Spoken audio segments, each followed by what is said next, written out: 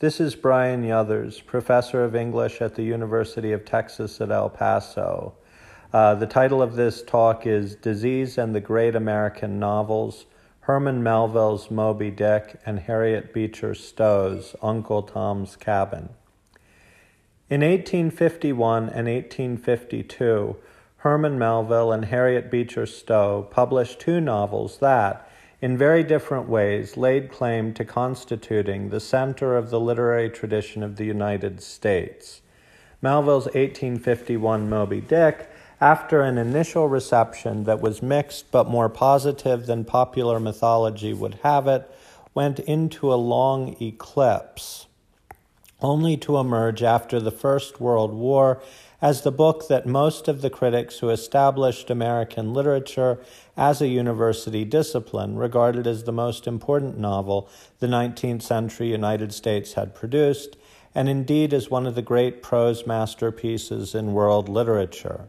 Stowe's Uncle Tom's Cabin was published in 1851 to 1852 as a serialized novel in the national era, and then in book form in 1852, and it is routinely identified as the first true bestseller in American literature and as one of the most influential books of its time, contributing to the coming of the Civil War and the end of slavery in the United States. Its trajectory was a chiastic mirror image of that of Moby Dick, breathtakingly popular in its own time, frequently scorned by later generations as mere propaganda or sentiment prior to its recovery by feminist critics like Jane Tompkins as a rival to Moby Dick in the later 20th century. More than most books, we know what these two books are about, whether we have read them or not. Moby Dick is the difficult, artistically ambitious story of the mad Captain Ahab's single-minded pursuit of Moby Dick, the white whale who has taken his leg, and Uncle Tom's Cabin is a tale of the atrocities of slavery, written with the aim of ending slavery in the United States. It is easy to miss, however, the degree to which both of these novels are about the experience of disease and its personal and social effects in the 19th century U.S. It is easier still to forget the ways in which the history of disease in the 19th century U.S. shaped both of these novels. Indeed, it is fair to say that without the pandemics of the 19th century, neither of these foundational novels would exist, and certainly not in the form they ultimately took. The 19th century was shaken by repeated pandemics and by the recurrence of endemic diseases: yellow fever, scarlet fever, cholera, typhoid fever, measles, pertussis, influenza, typhus, malaria, syphilis, and tuberculosis, to name some of the most visible examples. Malnutrition was common among the urban and rural poor alike, and maternal deaths in childbirth and the death of children early in life were painfully common. A recent New York Times piece highlighted the extreme spikes in mortality that took place routinely in the 19th century. By comparison, even the deadly influenza epidemic of 1918 to 1920 and the terrorist attacks of 9/11 were blips on the timeline the New York Times created. Harriet Beecher Stowe was the older of the two authors I'm discussing in this talk, so I'll begin with her. She was born into an illustrious New England family, the Beechers, in Litchfield, Connecticut, on June 14, 1811. Her father, Lyman Beecher, was among the most influential Congregationalist ministers in early 19th century New England, and her mother, Roxana Foote Beecher, had acquired significant education even within the constraints on female education that applied in the late 18th century. Harriet's very name was a legacy of disease. She was the seventh child of Lyman and Roxana, and they had named their fifth child Harriet. The original Harriet fell ill with whooping cough, what we now know as pertussis, and vaccinated against along with tetanus and diphtheria as part of the Tdap vaccine at 1 month old, and she died shortly after contracting the disease. Thus, Harriet was named for an older sister who never had a chance to grow up and who was one of the many infants who died shortly after birth from infectious disease. So common was this outcome that 19th century poets almost invariably had poems in their body of work related to the death of an infant, with one of the most famous being Lydia Huntley Sigourney's The Death of an Infant.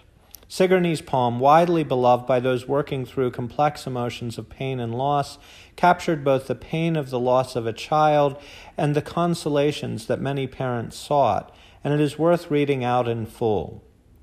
Quote, "Death found strange beauty on that cherub brow and dashed it out. There was a hint of rose o'er cheek and lip. He touched the veins with ice, and the rose faded. Forth from those blue eyes there spake a wistful tenderness, a doubt whether to grieve or sleep, which innocence alone can wear. With ruthless haste he bound the silken fringes of their curtaining lids forever. There had been a murmuring sound with which the babe would claim its mother's ear, charming her even to tears. The spoiler set his seal of silence. But there beamed a smile so fixed and holy from that marble brow, Death gazed and left it there. He dared not steal the signet ring of heaven." Sigourney captures the pain of loss and the strange beauty of the child who has been lost. How can the child seem so untouched by the ravages of disease, but nonetheless be dead?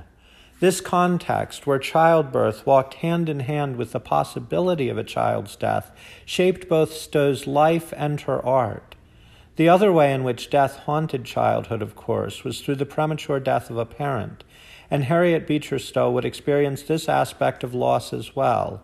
Her own mother, Roxana, died in 1816 of tuberculosis, while Harriet was still a small child.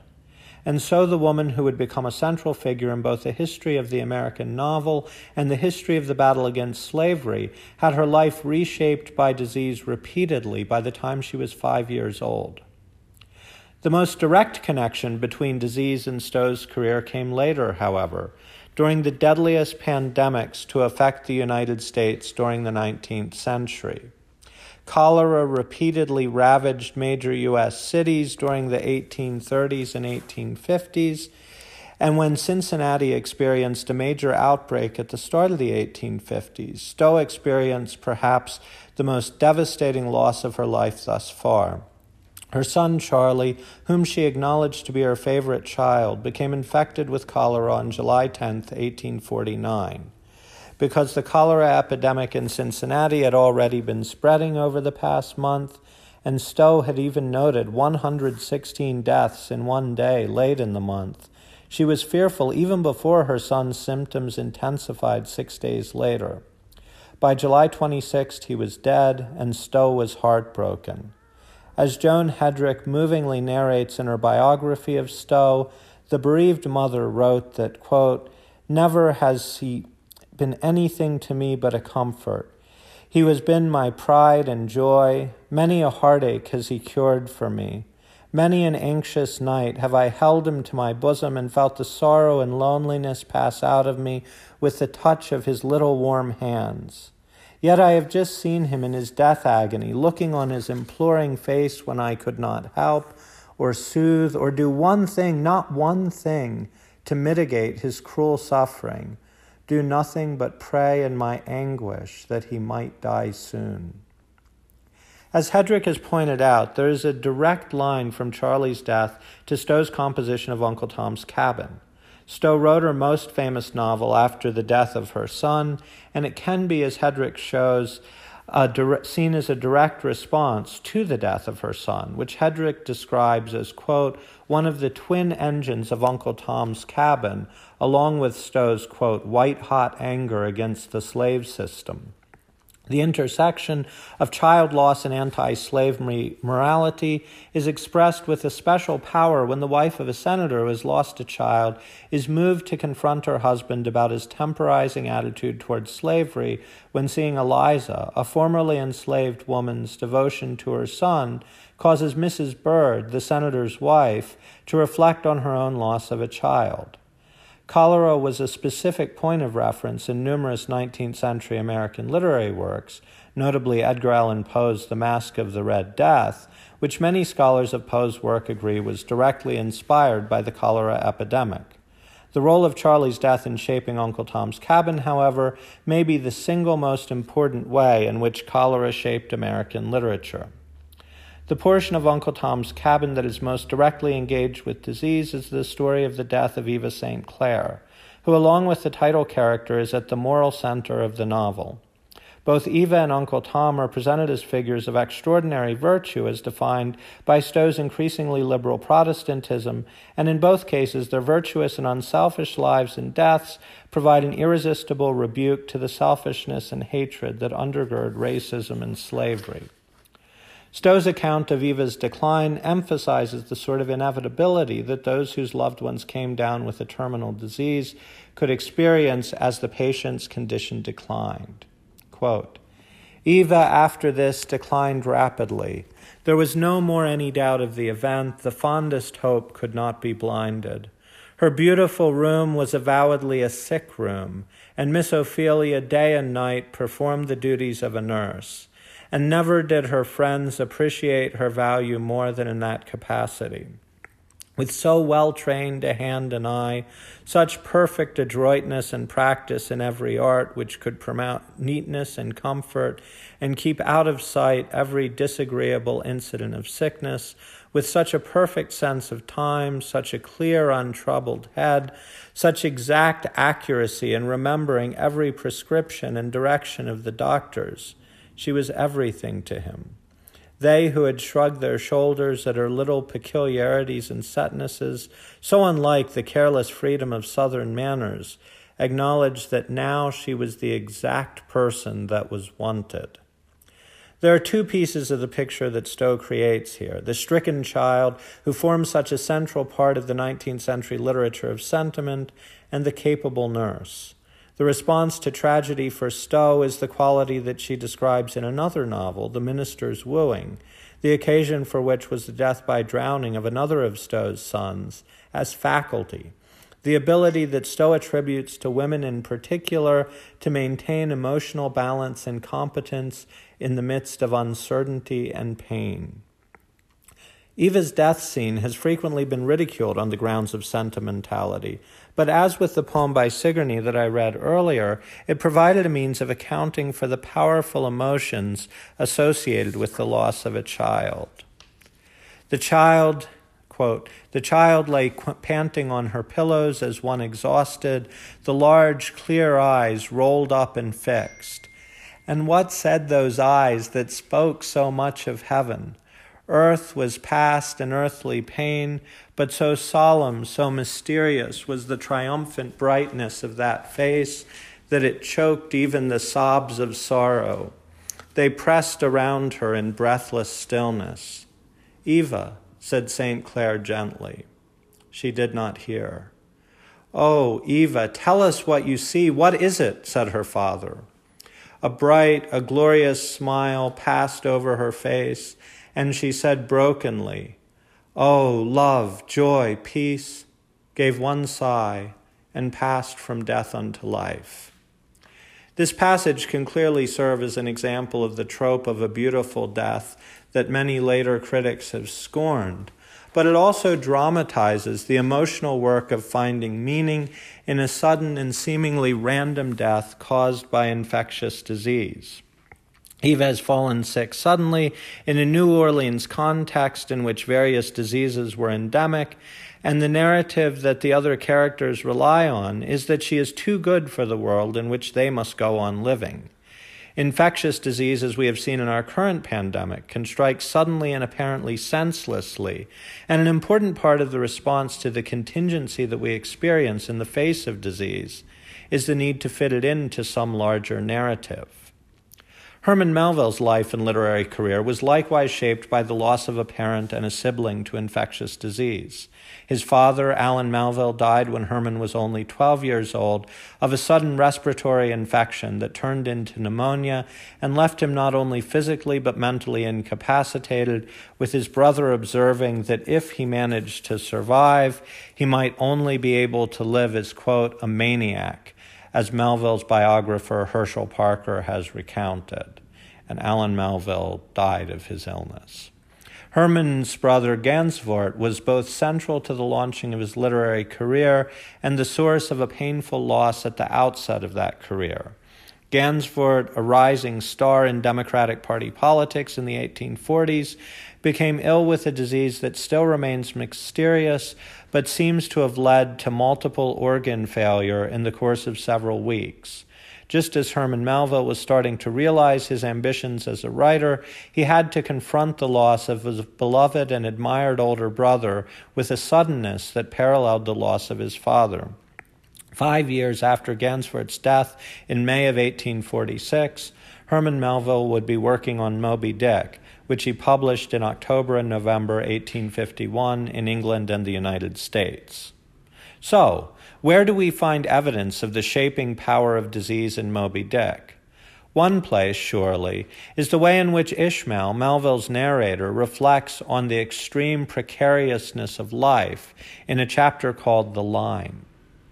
Quote, "Again, as the profound calm which only apparently precedes and prophesies of the storm is perhaps more awful than the storm itself, for indeed the calm is but the wrapper and envelope of the storm, and contains in itself, as the seemingly harmless rifle holds the fatal powder and the ball and the explosion, so the graceful repose of the line, as it silently serpentines about the oarsman before being brought into actual play. This is a thing which carries more of true terror than any other aspect of this dangerous affair. But why say more? All men lived enveloped in whale lines. All are born with halters round their necks, but it is only when caught in the swift, sudden turn of death that mortals realize the silent, subtle, ever-present perils of life. And if you be a philosopher, though seated in the whaleboat, you would not at heart feel one whit more of terror than those seated before your evening fire with a poker and not a harpoon by your side. Here we see the way in which death can always be contained in the midst of life, as even the most mundane activities can conceal the germ, as it were, of calamity. More directly, disease and quarantine come into play on the sea itself when the Pequod meets a vessel, the Jeroboam, on which physical disease is rampant and mental illness has shaped its itinerary. Quote, "It turned out that the Jeroboam had a malignant epidemic on board, and that Mayhew, her captain, was fearful of infecting the Pequod's company. For though himself and the boat's crew remained untainted, and though his ship was half a rifle shot off, and an incorruptible sea and air rolling and flowing between them, yet conscientiously adhering to the timid quarantine of the land, he peremptorily refused to come into direct contact with the Pequod." Here the malignant epidemic provides the occasion for one of the most memorable scenes in the novel. The sailor Gabriel, who has come to believe himself to be an archangel, lectures Ahab and the Pequod's crew on the folly of pursuing the white whale. Throughout his career, Melville was attuned to the ways in which disease and its distribution reflected larger realities, what today we would call health disparities or inequities. In Taipei and Omu, he wrote angrily about the introduction of disease in the Pacific Islands. In Redburn, he wrote with heartbreaking pathos about the misery caused by hunger and malnutrition in 19th century Liverpool. This sensitivity to the interconnectedness of disease and identity appears in one of the most important plot devices in Melville's novel. As anyone who has read Moby Dick to its end knows, Ishmael is able to survive to tell his tale only because of Queequeg's earlier survival. Queequeg becomes desperately ill late in the novel, and he has a coffin made in which he lies down to die. Unexpectedly, Queequeg recovers after he remembers that he still has responsibilities to perform on Earth, an apparent triumph, at least according to Queequeg, of mind over matter. This points up another crucial dimension to the role that disease plays throughout Melville's novel. Although physical epidemics help drive the action at various points, the novel is crucially shaped by disease of the mind, as moody, stricken Ahab, crazy Ahab, drives the plot of Moby Dick as a whole with his quest to destroy the whale, a quest that brings together physical and mental anguish. The closing of Moby Dick, while not directly about disease, perhaps provides the most compact model of how disease shapes both Stowe's and Melville's work. Quote, "Buoyed up by that coffin for almost one whole day and night, I floated on a soft and dirge-like main. The unharming sharks, they glided by as if with padlocks on their mouths. The savage sea hawks sailed with sheathed beaks. On the second day, a sail drew nearer, and picked me up at last. It was the devious, cruising Rachel that in her retracing search after her missing children only found another orphan." Lost parents and lost children, the inevitability of loss and the inexplicability of where it might strike, all come together in creating one of the most memorable conclusions in all of American literature. When teaching the literature of the 19th century United States, I stress the degree to which mortality is always present to the writers we study and the characters they create. Melville's Moby Dick and Harriet Beecher Stowe's Uncle Tom's Cabin underscore the degree to which the literature of the 19th century United States exists in dialogue with disease and mortality.